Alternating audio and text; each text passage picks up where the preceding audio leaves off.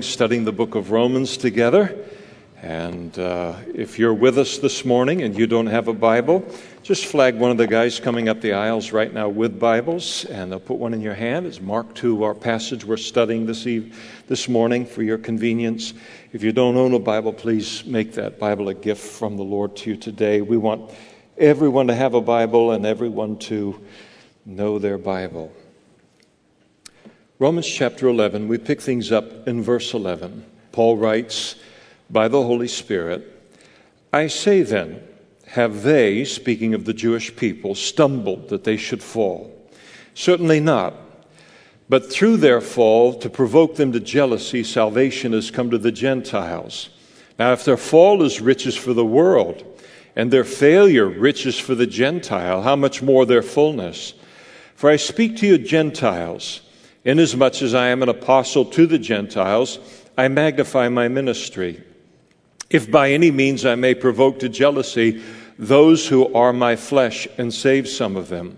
For if their being cast away is the reconciling of the world, what will be their acceptance be but life from the dead? For if the first fruit is holy, the lump is also holy. And if the root is holy, so are the branches. And if some of the branches were broken off, and you, being a wild olive tree, speaking of Gentile Christians, were grafted in among them, and with them became a partaker of the root and fatness of the olive tree, do not boast against the branches. But if you do boast, remember that you do not support the root, but the root supports you. You will say then, branches are broken off that I might be grafted in. Well said. Because of unbelief they were broken off, and you stand by faith. Do not be haughty, but fear. For if God did not spare the natural branches, he may not spare you either. And therefore consider the goodness and severity of God on those who fell, severity, but toward you goodness. For if you continue in his goodness, otherwise you also will be cut off. And they also, if they do not continue in unbelief, will be grafted in, for God is able to graft them in again.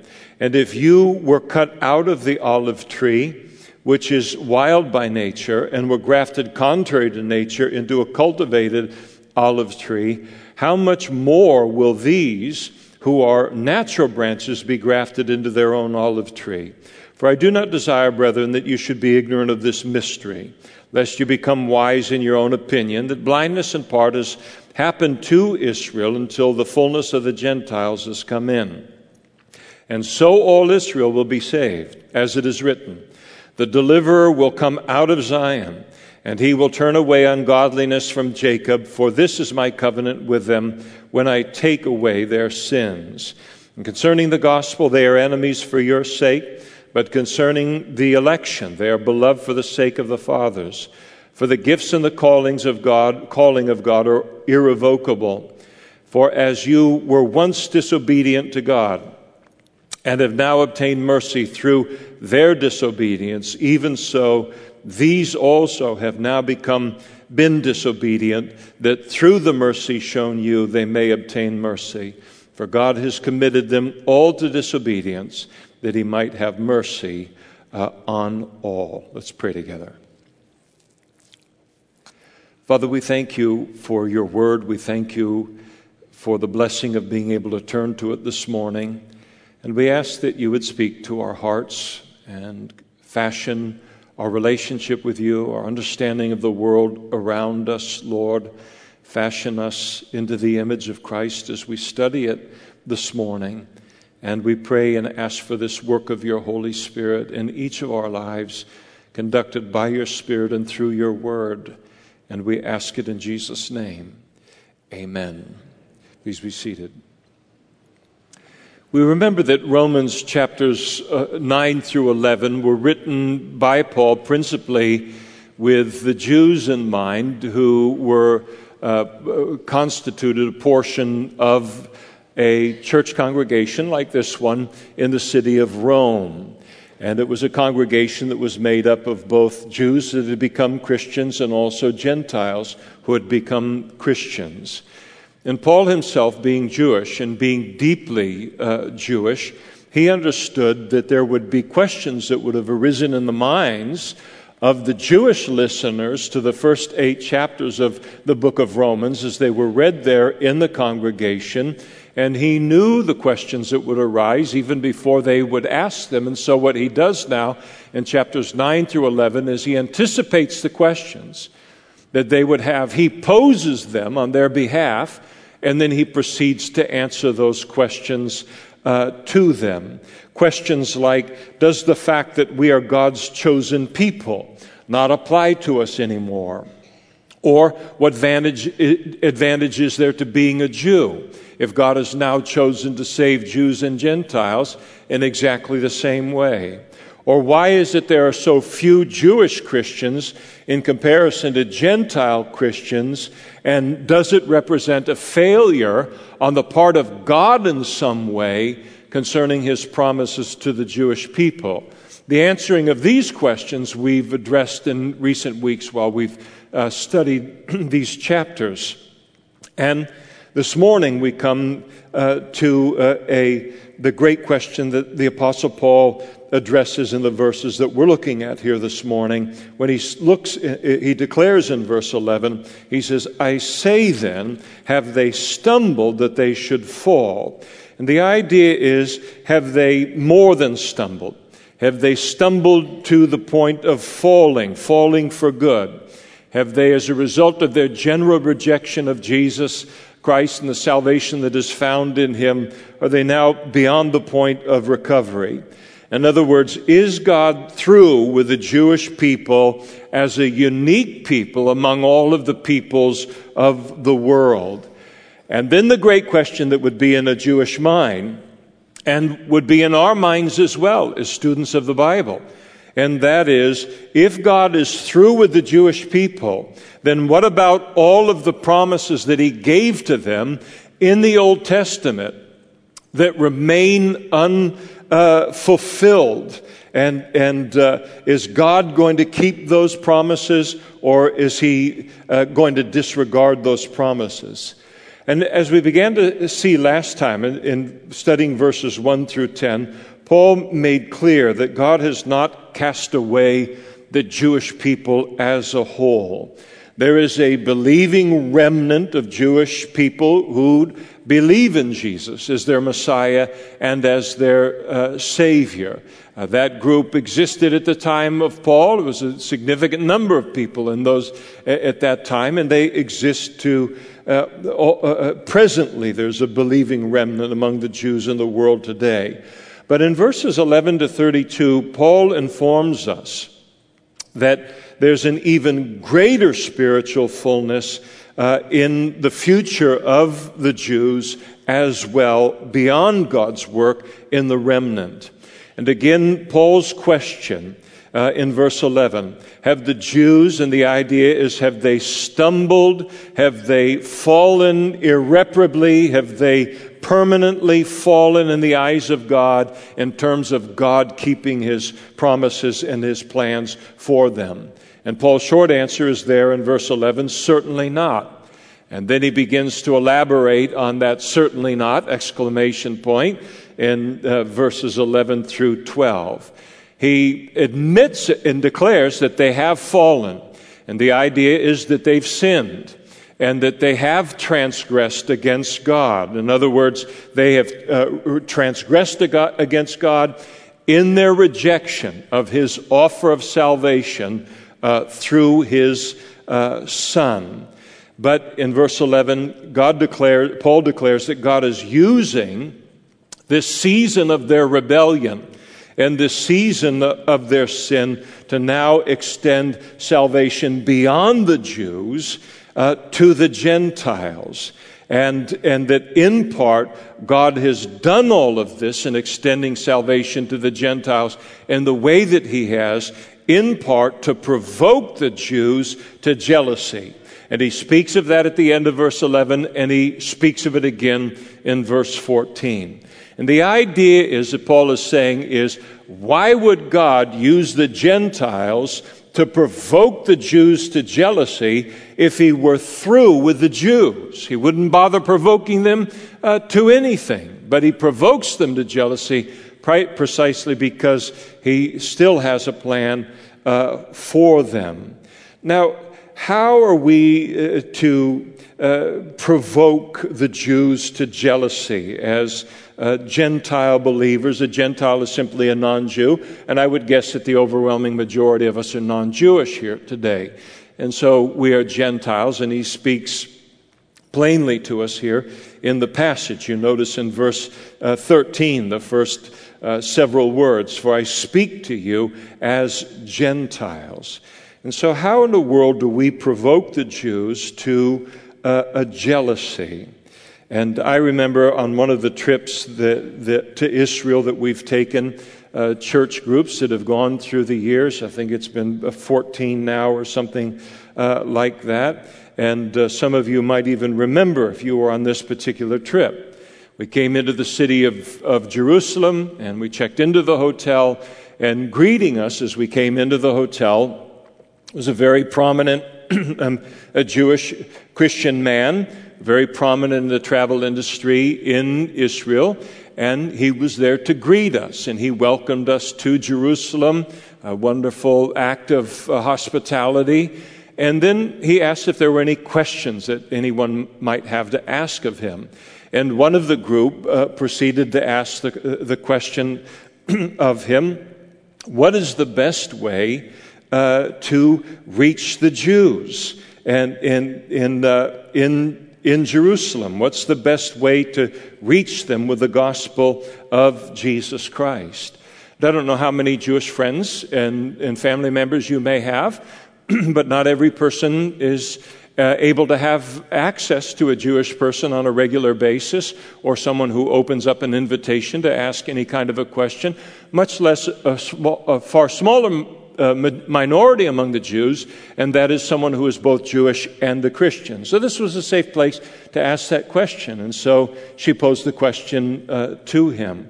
I'll never forget his answer. He said, the best way to reach them is by provoking them to jealousy. And he essentially quoted Paul here in Romans chapter 11. And by that he meant, very simply, just go out into the city of Jerusalem and in the surrounding area and just be who and what you are as a Christian. And just let them see your joy, let them see your peace, let them see your spiritual satisfaction, let them see your holiness, let them watch you worship God, let them see your love for the Bible, let them see you engaged in a grace-based relationship with God, again, the satisfaction that is yours spiritually, enjoying the reality of God Almighty in the person of the Holy Spirit operating in your life and through your life. Just be a New Testament Christian here in this city in order that might be the greatest advertising for Christianity, and that it might provoke them to jealousy. That is, that it might produce a longing in their lives to experience the very same realities and the very same things. I've had the privilege of, as I mentioned, leading several groups from this church to Israel over the years, and each time it is fascinating to watch Christians gather there from all around the world. They come from Europe, they come from North America, they come from South America, they come from Russia, they come from Africa, they come from everywhere around the world. And to go there is to have a little bit of a foretaste of heaven. You've got Christians from every tribe, every kindred, every nation, every tongue there. The languages that are being spoken, the worship that's being offered up to the Lord. It's one of the great things about traveling there in that way. And to just watch them as they've come from all around the world, and there they are, they're worshiping the Lord there at all the various sites that they go to. They're studying the Bible and what it has to say about the site that they're located in, and then as you see them gathered in these great kind of rooms that constitute where people are fed in these hotels, and they eat breakfast in this tremendous anticipation of what the day is going to hold. They come back to the hotel at the end of the day, and now they eat their evening meal, reflecting upon the wonders of the day. And every trip to Israel, and I think every group that has been there can testify to it, there are those sites and there are those situations where we go. And somehow the Holy Spirit, just in His sovereignty, just shows up in such a powerful, powerful way.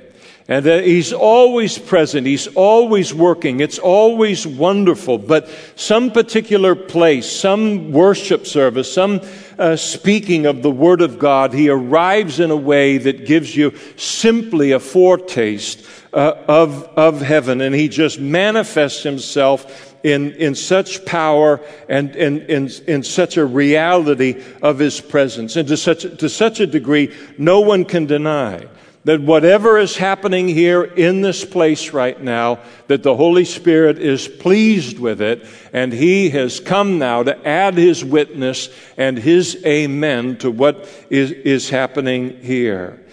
And when that happens, I always pray that that very kind of thing will have an effect upon our Jewish guides and upon all other Jewish people that are a part of the trip or are within earshot or eyeshot of what it is that's going on.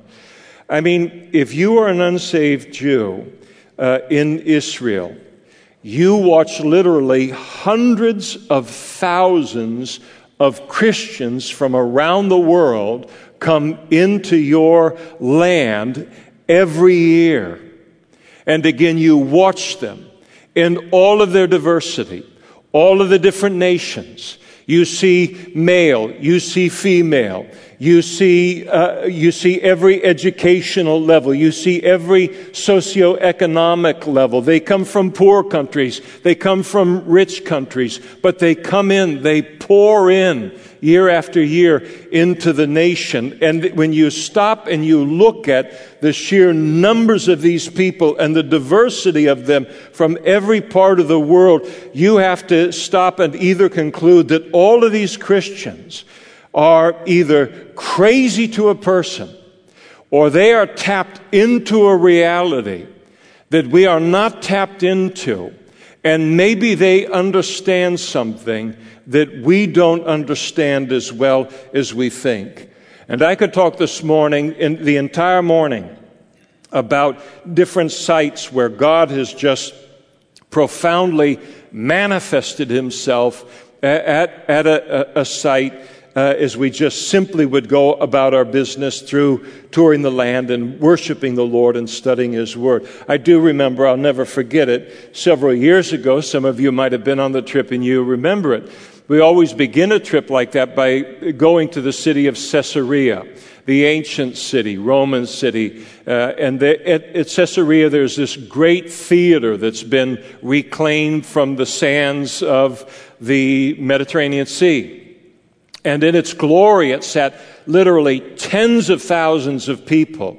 And so you go in, there's all kinds of room for many groups of Christians to gather in different areas, still have the privacy that we need to do what we're doing in the larger context. And I remember one time a woman got up, I forget whether she was from Africa or whether she was from Asia, and she got up and she went to the stage area of that great theater, and she began to sing.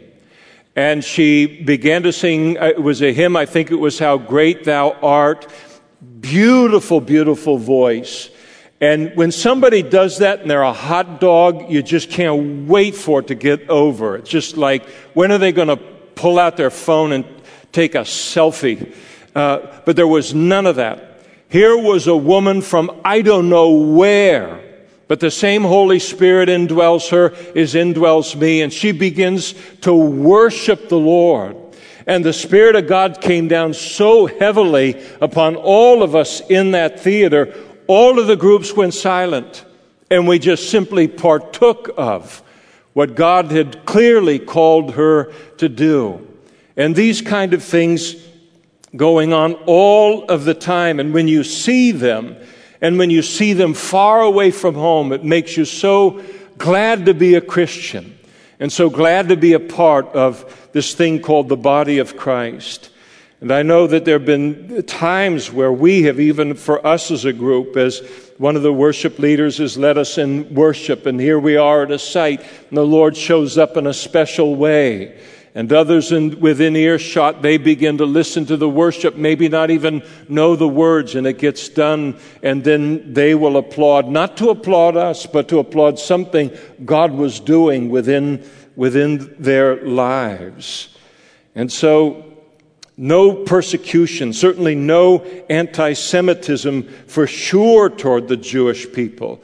And unfortunately, church history is absolutely full of this kind of thing.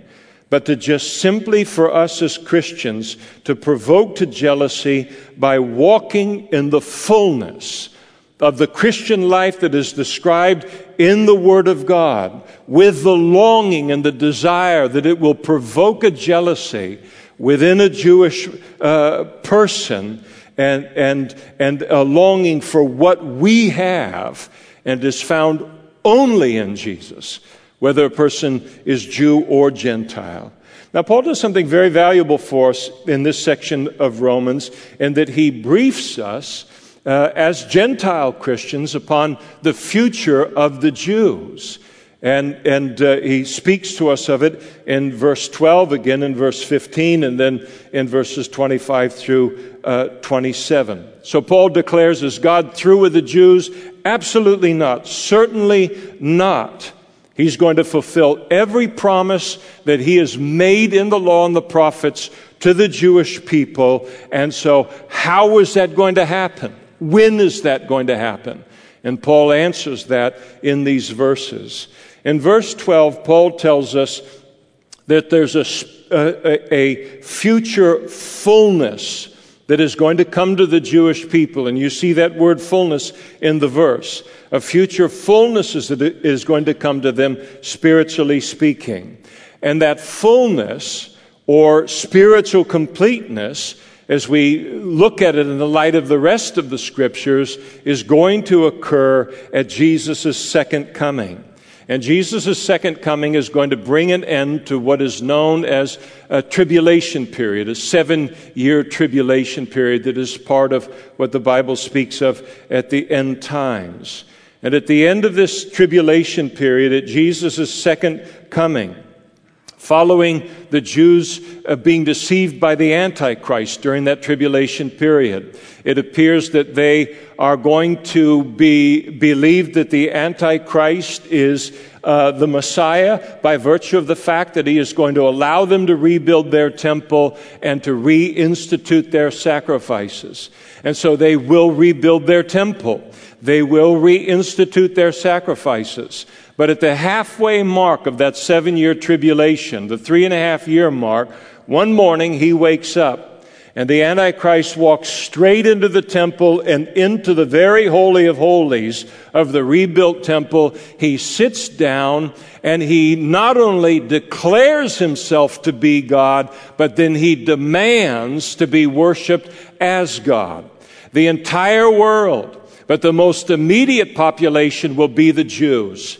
And in that moment, the Jews will realize that they have been massively deceived by the Antichrist, and they will begin to flee for their lives.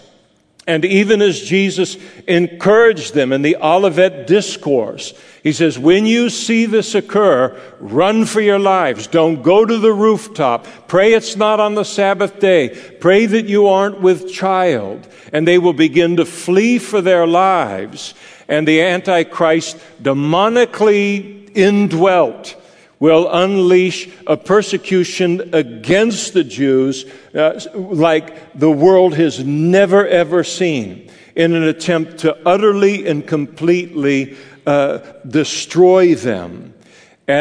But there will be Jews who will survive that great tribulation, which is the term that refers to the second 3.5 years of the 7-year tribulation period in general. They will survive that great persecution, and all of this persecution being meted out against them, it will be relieved. It will cease at the moment of Jesus' second coming.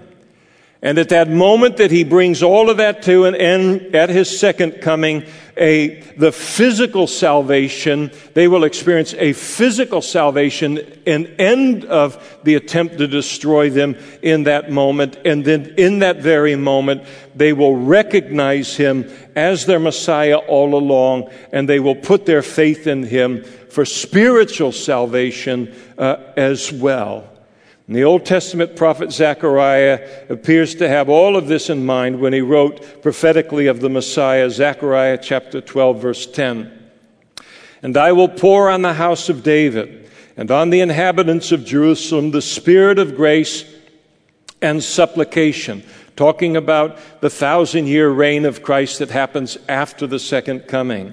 And then here, related to the Messiah, Zechariah says, and then they, speaking of the Jews, they will look on me, speaking of Jesus, whom they pierced. Yes, they will mourn for him as one mourns for his only son, and grieve for him as one grieves for a firstborn.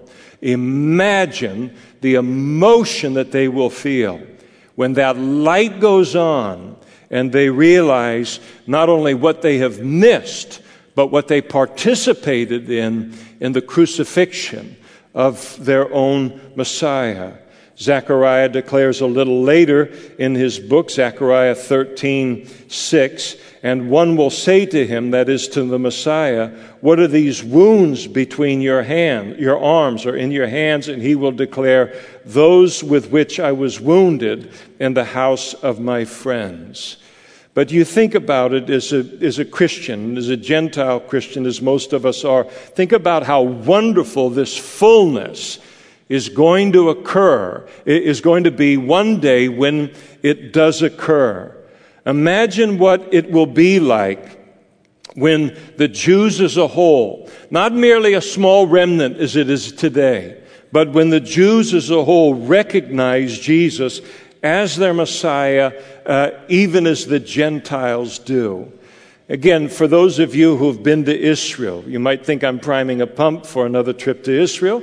Maybe I am, maybe I'm not, but I'm not. But for those of you who have been to Israel, you think nothing could be better than the trip that we had. And yet what Paul proposes here is the one thing that could make it better. Imagine going to Israel, and imagine what it would be like to then tour Israel, in which every single Jew is as excited about Jesus as we are. And then to have them join what has been largely a Gentile celebration of Jesus in the land, and now to make it universal among both the Jews and the Gentiles. And in that day, that's exactly what things are going to be like. And I think one of the most exciting spiritual relationships any Christian can ever have, or one of the most exciting and engaging conversations anybody can ever have, is to talk with a Messianic Jew, to talk with a Jewish Christian. Usually they've paid quite a price in order to embrace Jesus as their Messiah.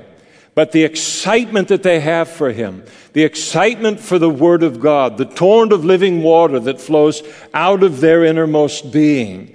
And now we get to engage in it, a little bit here, a little bit there as we run into Jewish Christians. And in that day, it will mark every Jew. Amazing. And in verse 15, Paul, in this same vein, he describes this spiritual awakening as what will be their acceptance. What will their acceptance be but life from the dead? In other words, spiritually speaking, one day when the Jews recognize Jesus as their Messiah and they accept him, their restoration is going to be like a resurrection. And it's going to be a spiritual resurrection that's going to occur. They're going to rise up out of a spiritually dead condition, and they're going to be received and accepted by God once again. I've never attended a resurrection. I've got the product of a resurrection living inside of me, in the person of the Holy Spirit, and you do as well. But I've never seen a person raised from the dead. I'm sure it is a very, very exciting experience, even if the person rises from the dead to die again. But here is a greater resurrection that's going to occur among the Jewish people, a spiritual resurrection to which there will be no end in them. And the excitement of that possibility among us here today as Christians, the excitement of realizing that day is coming in church history. This resurrection is going to occur among the Jewish people. Now, in verses 25 through 27, Paul declares that a day is coming when all of Israel is going to be saved. And again, when he talks about Israel, he's not talking about a landmass in the Middle East. He's not talking about boundaries or soil. He's talking about people. Remember that Jacob, one of the great patriarchs, Abraham, Isaac, and Jacob of the Old Testament, Jacob was the father of the 12 sons who became the 12 tribes of Israel. And so Jacob, when he talks about Israel here, remember, well, when Jacob wrestled with the Lord and he was renamed, Jacob means heel catcher or con man or someone who'll trip you up if you don't look out. And God says, no longer is your name Jacob, your name is now Israel, which means governed by God or ruled by God.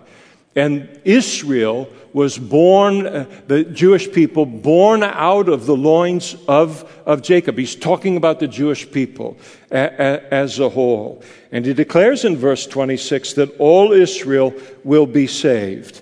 And when Paul says that, there's no way, I mean, he is not saying that all Israel or all Jews are going to be saved independent of Jesus or independent of trusting in him for that salvation. You remember Jesus himself declared, I am the way, the truth, and the life. No man comes to the Father but by me. And it was not a Gentile audience he spoke it to, but a Jewish audience, his own disciples. And so when he talks about all Israel here, he refers to those Jews who will witness Jesus' second coming. And apparently, the overwhelming majority of Jews that survive that tribulation period and they see him at his second coming, they will immediately recognize him as Messiah and they will put their trust in him. Ezekiel does let us know that there's some small number among the Jews who will refuse to give up their ungodliness. They'll be judged as a result of it, but they will now become the unbelieving small remnant among the larger majority and overwhelming majority of the Jewish people being saved. And the big point that Paul is making in all of this, some of you are saying, please, what is the big point? The big point is this. And what Paul is saying in all of this language is that God's remaining promises to them that he did not fulfill in his first coming, he is going to fulfill every single one of them at his second coming or during the kingdom age, the 1,000-year reign of Christ that follows his second coming, or on into ultimately the new heavens and the new earth. Paul is saying God is not through with the Jews. He did not come to a point and say, I've made all of these promises to the Jewish people, but now I've got the church made up of Jews and Gentiles. The Jews are old news. I'll forget about all the promises I made to them. God, the callings and giftings of God are without repentance, so they're irrevocable, Paul says. God says, no, I don't make promises and change my mind. I will keep every promise of the Old Testament that I have made to the Jews. Now notice that Paul gives us insights into how and when all of this is going to happen in the latter part of verse 26 and then into verse 27. And there he quotes Isaiah chapter 59, verse 20. And he declares, all of this is going to occur when a Redeemer will come out of Zion, out of Jerusalem, he declares there in verse 20. And this is precisely what Jesus will do at his second coming. At his second coming, Jesus will alight on the Mount of Olives to the east of the city of Jerusalem. The Mount of Olives will split in half, going north and south. He will then enter the eastern gate of the city of Jerusalem. He will establish then Jerusalem as the headquarters of his reign during the kingdom age for that 1,000 years.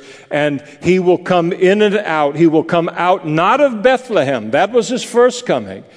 He will now come out of Jerusalem, because in his first coming, he came as a babe. In his second coming, he comes as a conquering king. In other words, all of this is going to happen when Messiah comes in that way, as Jesus will in his second coming. And upon their recognition of him as their Messiah and putting their trust in him for salvation, there, as Paul declares in quoting Isaiah, Jesus will take away their sin based upon the terms of the new covenant. Now notice in verse 25 that all of this dealing with the Jews by God will unfold also when the fullness of the Gentiles has come in. You notice he says, "For I do not desire, brethren, that you should be ignorant of this mercy, lest you should be wise in your own opinion, that blindness in part has happened to Israel until the fullness of the Gentiles has come in." And the fullness of the Gentiles refers to the time when the full number of Gentiles, non-Jews, that God knows is going to be saved prior to the rapture of the church, ends up getting saved.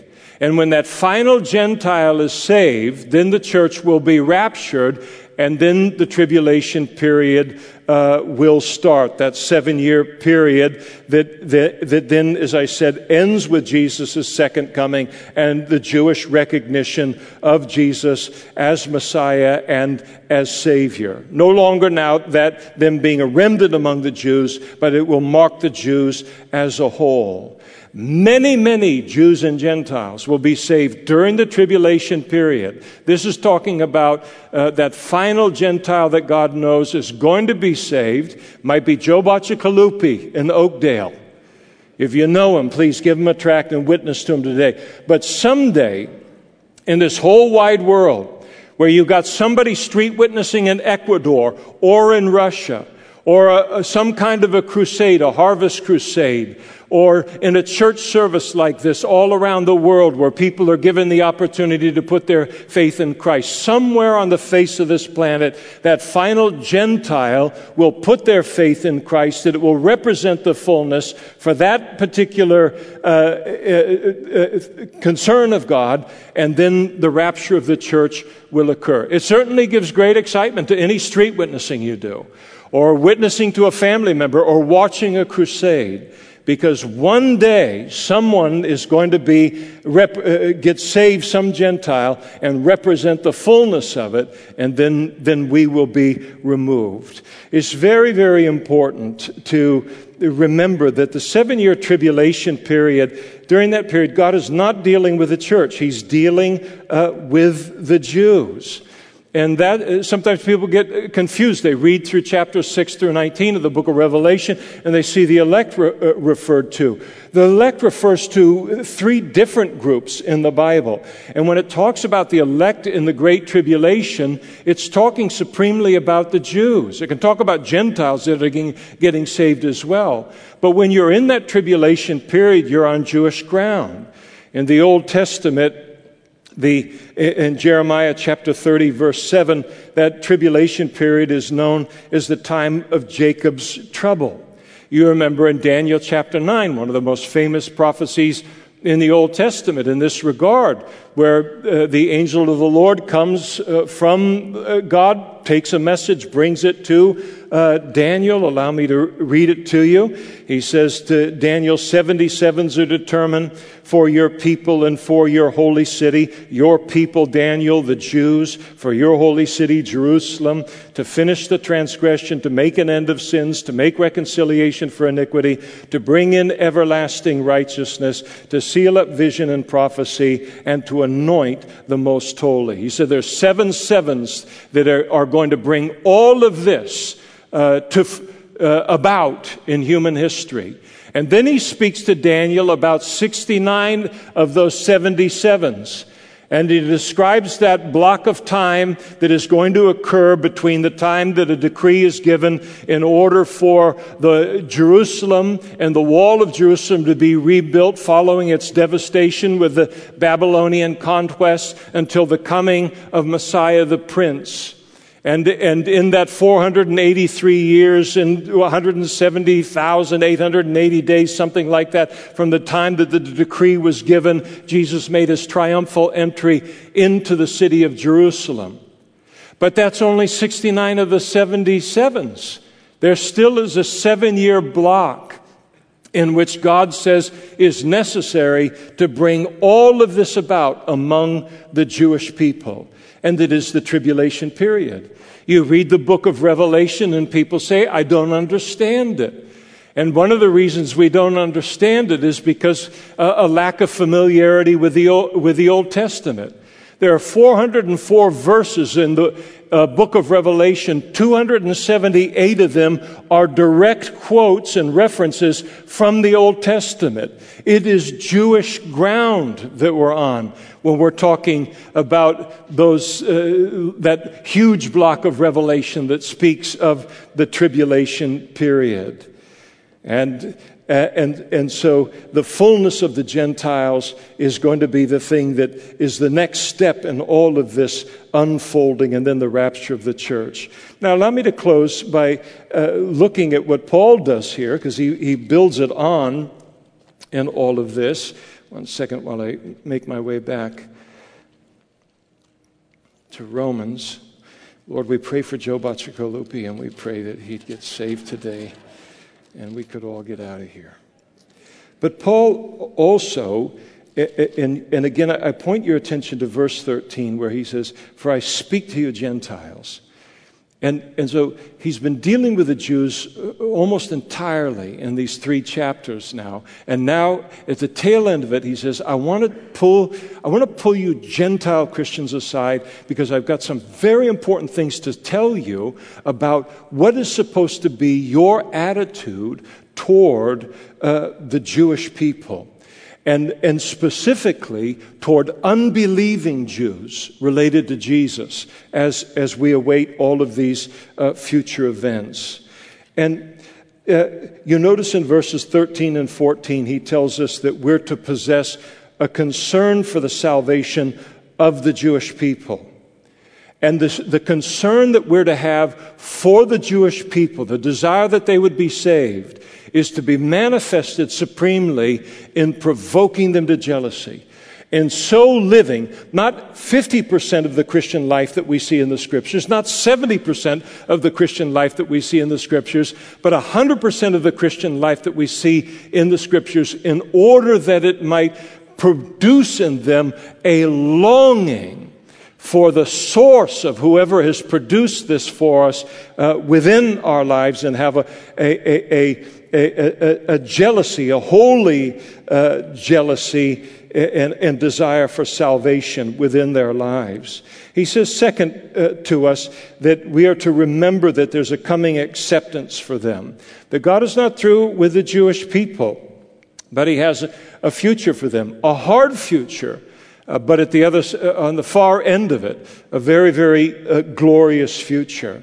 In verses 16 to 21, he tells us that we're to walk with humility toward unbelieving Jews. We know how to do that with believing Jews, but with unbelieving Jews.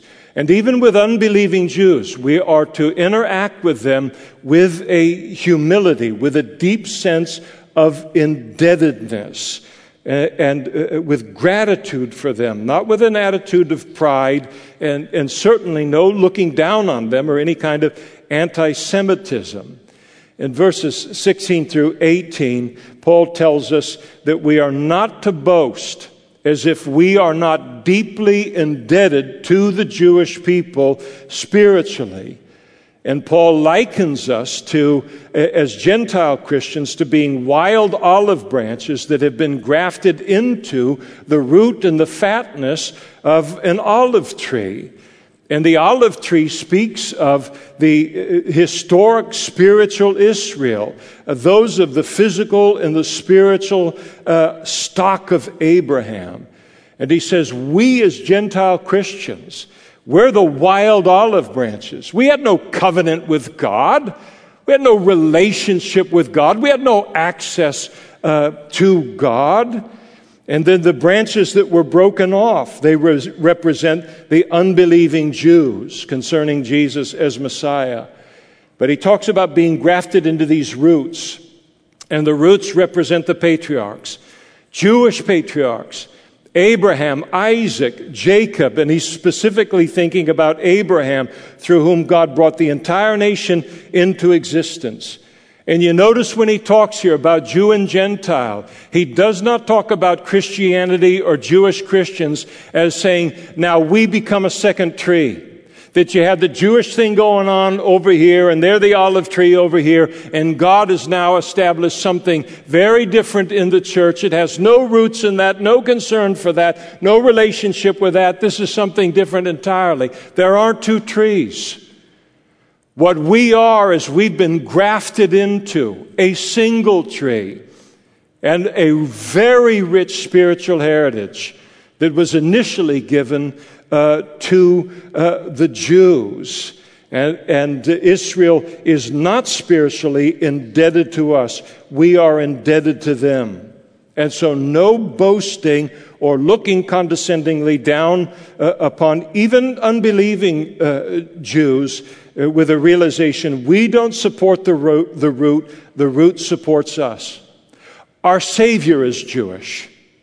God decided to bring him into the world through a Jewish bloodline. Abraham, Isaac, Jacob, David.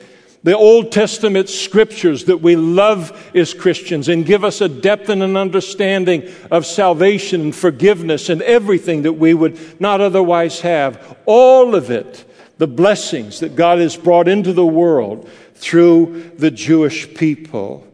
And so he tells us in verses 19 to 21 that we're not to be haughty in our attitude toward the Jews, but fear. And Paul is saying that we shouldn't look down upon even unbelieving Jews simply because God is being gracious to us as Gentiles in saving us, in grafting us into that rich Jewish heritage. Our salvation is 100% grace and 100% free. And anybody that looks down on another person spiritually has lost sight of the fact that we are what we are solely by the grace of God. And that God has done what he has done, not in order for us to boast or to look down on other people, but that we might be, as the old saying goes, one beggar telling other beggars where to find bread, only spiritually speaking. You notice he says further in speaking to us of our attitude in verses 22 to 24, he said, if they turn from their unbelief, God will eagerly graft them back again. And then fifth, in verse 28, he declares that though they are enemies of the gospel, they are still beloved by God for the sake of the fathers. In other words, they are beloved by God because God made promises to Abraham, Isaac, and to Jacob, and God is going to keep those promises that he has made to them. And there's a future work that he's going to do through the Jewish people. And I think most of us are very familiar of the fact that in general, The Jews were the greatest opposers of Jesus in his public ministry, especially religious Jews. And the Apostle Paul in his 3 missionary journeys, it was always the Jews that sent him scattering from one city to the next, or persecution, putting his very life in danger, putting out contracts for his very death. And so the ministry of Jesus, the ministry of Paul, the ministry of the gospel, it was opposed by the Jews more than any other group. And their opposition to the idea of Jesus as their Messiah is as strong today. And as a result of it, they can be very, very frustrating in this regard. But we are to always remember that they are beloved by God still for the sake of the fathers. And some of them can be very stubborn. They can be very, very difficult, and I'm being diplomatic in my language. But we are never to count them as an enemy, even if they would count us as an enemy. But to realize again, they're deeply loved by God, who desires to show the same grace to them that he has shown to us. Christians should be the greatest friends of the Jewish people that they have in the entire world. And sadly, it hasn't been so. It's almost as if these verses do not exist in the Bible in terms of church history, in terms of God's instruction to the Gentile church, in terms of how we're to view the Jewish people. Church history has been terrible. Some of the worst atrocities that have been meted out against the Jews historically have been done by those, I don't say that they are Christians, but they identified as Christians. So the importance of what we're looking at, and in our own heart, how we view the Jewish people. I think it's interesting that in the last 40 years or so, it's taken a long time to go to Israel and to see that there's some nuanced thinking in terms of Christians. And there's the recognition. They call Christians like you and I, some people do, they call us Bible Christians. That's a different variety of Christians. That's somebody who's serious about the Lord, the Word of God, serious about God, loves God. And they recognize that group of Christians are the greatest friends that they have in the world. And the Jews have very few friends in the world. And it's taken a long time for a lot of Christians going to Israel, but Christians all around the world in contact with the Jews, taking seriously what Paul says, and the last part of Romans chapter 11, which is virtually unread and completely obscure to the average Christian, that has built that bridge and begun to make that kind of an impact among the Jewish people. He says further and finally, in verses 29 to 30, that we are to know that God's promises to them are irrevocable. He is going to keep every promise He's made to them, and His plan is currently unfolding. And in the same way He has overruled their rejection of Jesus as the Messiah to then bring salvation to the Gentiles in the way that He has, and God will have mercy on them in the same degree as He's had on us when they return. And the entire section is this very needed warning to Gentile Christians against conceit and against pride in terms of viewing unbelieving Jews related to the most important person in our life, and that is Jesus Himself. Paul says this is to be our attitude, and this is how we are to see them. And it's very, very important instruction. Super important. This is the kind of who's going to teach on this passage unless you're going straight through a book? So we come to it. And what it does is it's passages like this and things like this that round us out as Christians.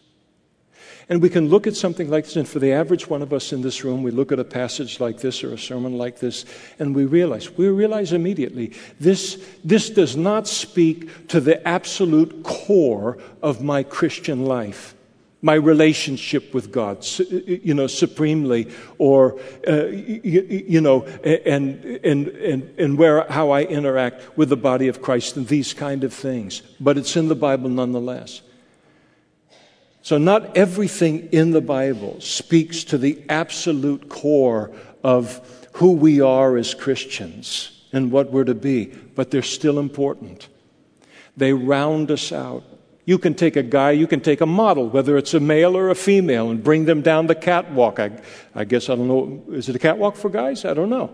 So I'm very out of touch with the fashion world. This is just coming to my mind at the moment.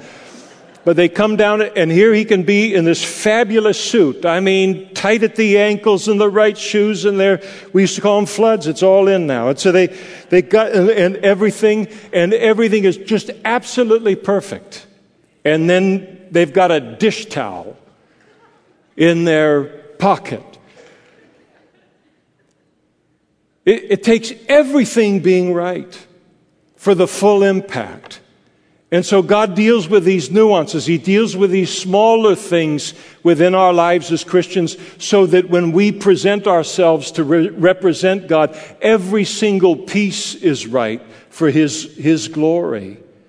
And so He speaks to us about these things. If you're going to get your MBA in business, or you're going to go to medical school, or you're going to be an economist, or you're going to major in engineering, and you go and you get your education, and all that education just goes straight into a core of something. And then what do they so often do? Either as you're preparing for college or once you get into college, they're going to force you to take some liberal arts. It won't make a difference at the core in terms of your success as an engineer, but it rounds you out as a person so that you're not one-dimensional, so that you can be fully what you're supposed to be. And passages like this do the same thing for us as Christians as well. If you sit here this morning and you're not yet a Christian, wow, what a passage you came to. If this is your first time that you've ever come to church, I'm not going to apologize, but this is deep water that you found yourself in today. But it is a part of the Bible, and it certainly doesn't keep you from getting saved today. And there are going to be pastors and other men and women up in front immediately after the service, and they'd love to pray with you to make this Jesus your Savior, and for you to be forgiven of your sins and to have the confidence of one day going into heaven, and then more than any of it, entering into a relationship, a personal relationship with God, and in that relationship, all of the core emptiness and loneliness and sense of what is life and what is the meaning of life, all of it disappears and all of it goes. And all of it is waiting for you because you've been created for a relationship with God. And if you'd like to do that this morning, they'd love to pray with you and to pray for you. Let's stand together now and we'll close in prayer.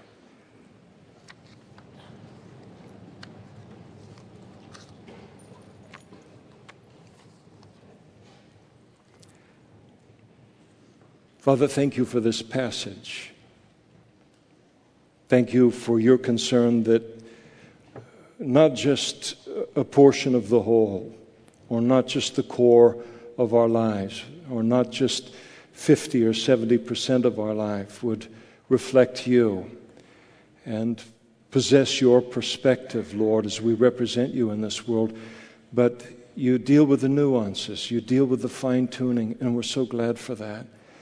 And we thank you for the knowledge that we will walk away from this room with as Christians, and that is that you're not finished with the Jews.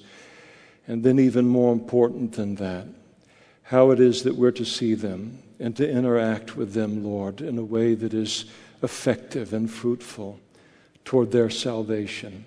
Thank you for this instruction, Lord, and we pray that in every interaction, in every decision that we make, every interaction with Jewish people, that this would come to the forefront and mark our relationship with them. And we pray these things in Jesus' name. Amen.